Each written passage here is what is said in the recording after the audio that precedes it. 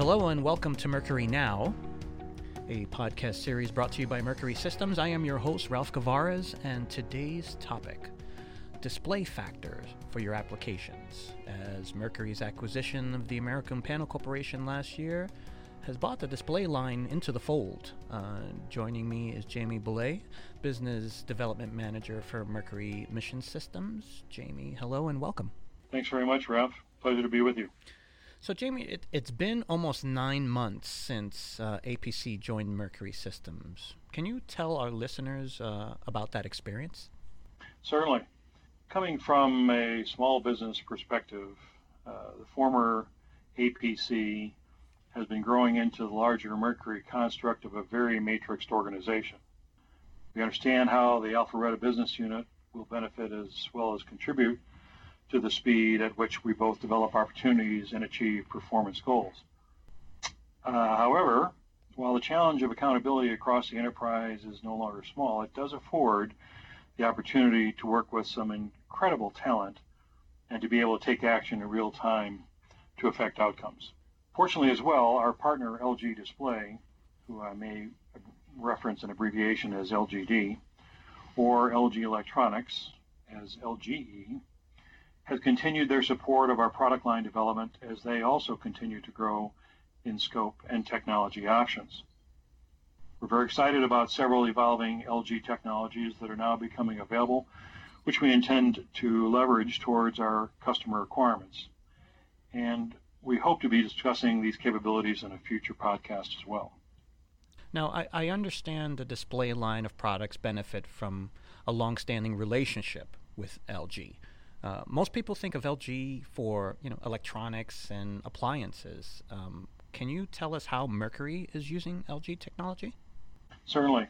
LG Display has produced really the majority of custom active matrix liquid crystal display product for the former American Panel Corporation, now Mercury, the Alpharetta business unit, that is in turn built up into the Mercury product offering.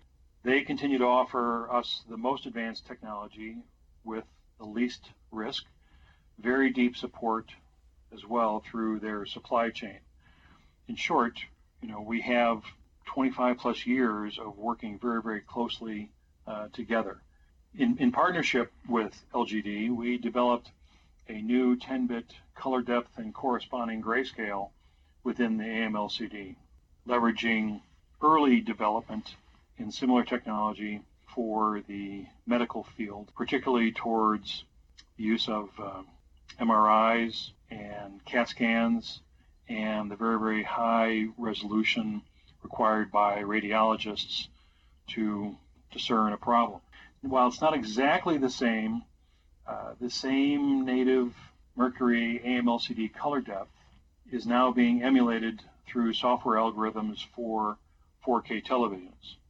So essentially, there you have a commercial product which was developed for 8-bit technology, and that's a 24-bit RGB red, green, blue scale that is then being upscaled to 10-bit technology or 30-bit RGB. The benefit of the 10-bit technology to the Mercury customer results in much better performance. However, you don't have the same higher platform network bandwidth requirements as overhead being required to achieve the same effect, particularly in an environment where the bandwidth may be constrained as a result of older infrastructure. I know there'll always be applications needing custom sizes or custom features. Now, however, how are you minimizing vendor lock concerns when a customer is looking to use, newer technologies, such as a move from commercial grade 4:3 laptop screens versus ruggedized widescreens? Ralph, that's an excellent question. One of the current challenges in both the development of new AMLCDs as well as adapting commercial AMLCDs to extreme environments is often that the human-machine interface and system-level platform and certification requirements lag the current technology trends in manufacturing. We see this as a developing unintended vendor lock that limits the opportunity to retroactively develop solutions supporting older design sizes and performance, which actually has the unintended effect of creating new vendor lock, which was originally intended to be discarded through additional competition. This adds again, unintended additional non-recurring engineering cost to be added to the product price tag in seeking a refresh of an obsolete design. This design objective also, once again, unintentionally, creates a race to the bottom towards the lowest cost, technically acceptable contract award methodology, which in the rearview mirror of life was mandated through sequestration, and those contracts found favor versus the necessity for best value contracts for these unique, however obsolete, design requirements. Interestingly enough, most recently, Defense Authorization Memorandum removed the LPTA, the lowest price technically acceptable language, for the 2020 procurement and beyond. So hopefully we'll be back to a more level playing field where both performance through like performance becomes a more significant metric, vice just a short-term procurement price tag. When looking to upgrade their display or to move from analog to display technology, what is the biggest, gotcha that they should be aware of? So I kind of alluded to this a moment ago, and that is basically the total cost of ownership tends to be minimized when the procurement agent or agency is refreshing a vehicle or rolling out a new development. Their interest is in getting the platform out on time and on budget, unless they can obviously deliver earlier and under budget. Sustainment money, however, often comes from a different category of origination funding, and therefore it's less in the face or subject to the initial development effort and is often considered as an afterthought. Attendant to a refresh cycle are engineering changes required and sourcing new material. Once again, using a ruggedized product will be adequate for a time, but then another refresh is required once that particular product performance diminishes or the availability of that particular product goes to what's called EOL, or end of life.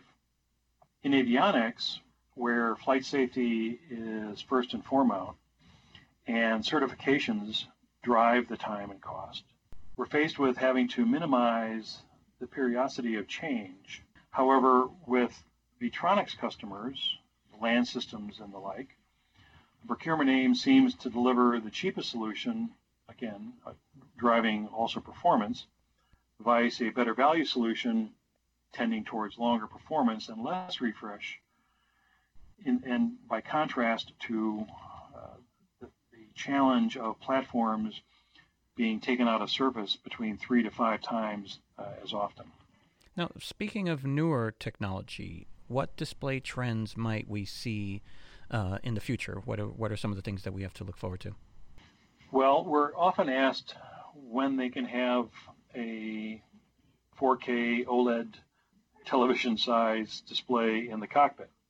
The challenge here is that OLEDs, or organic light emitting diodes, they're emissive devices. That means that they emit luminance organically from within their existing substrate. Transmissive devices are those type of devices which allow light to pass through the substrate and ultimately render whatever the display is going to show. And that's an AMLCD, an active matrix liquid crystal display. So light is emitted from an OLED as opposed to light being transmitted through an AMLCD. The significance of this is that today a separate backlight is required for an AMLCD, but not for an OLED. The benefit of no separate backlight is that less power is required, but the downside is often reduced luminance. Also, there's no current means to easily adapt OLEDs to support night vision imaging systems, or NVIS, compatibility.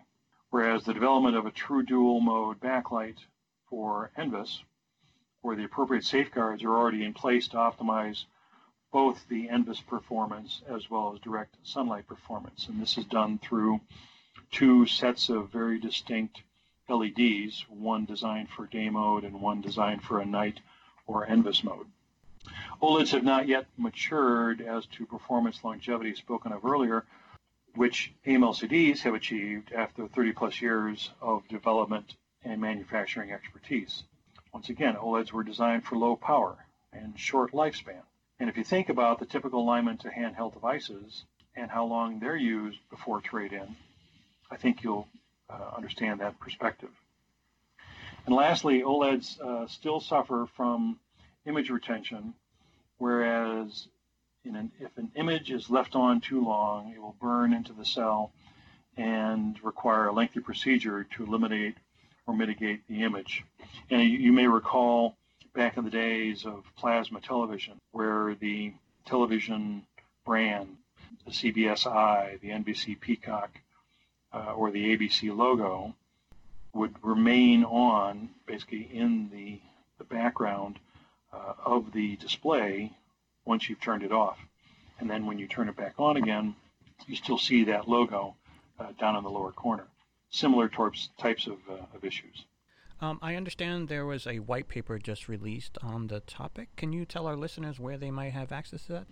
Certainly. You can go to mrcy.com and just in the search bar you can type in white papers, and it'll give you a link to all the white papers that are currently out there for access for download. And hopefully that white paper will deal a little more specific about both selection criteria for avionics as well as vetronics displays. Jamie, that is all we have time for today. I want to take this opportunity to thank you for joining me. I wish you safety and good health and much success, and I look forward to having you on the show again. Very good, Ralph. Thanks very much for your time. Have a great day.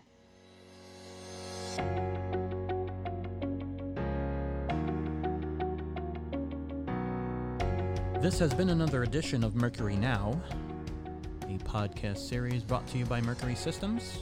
I am your host, Ralph Gavares, signing off.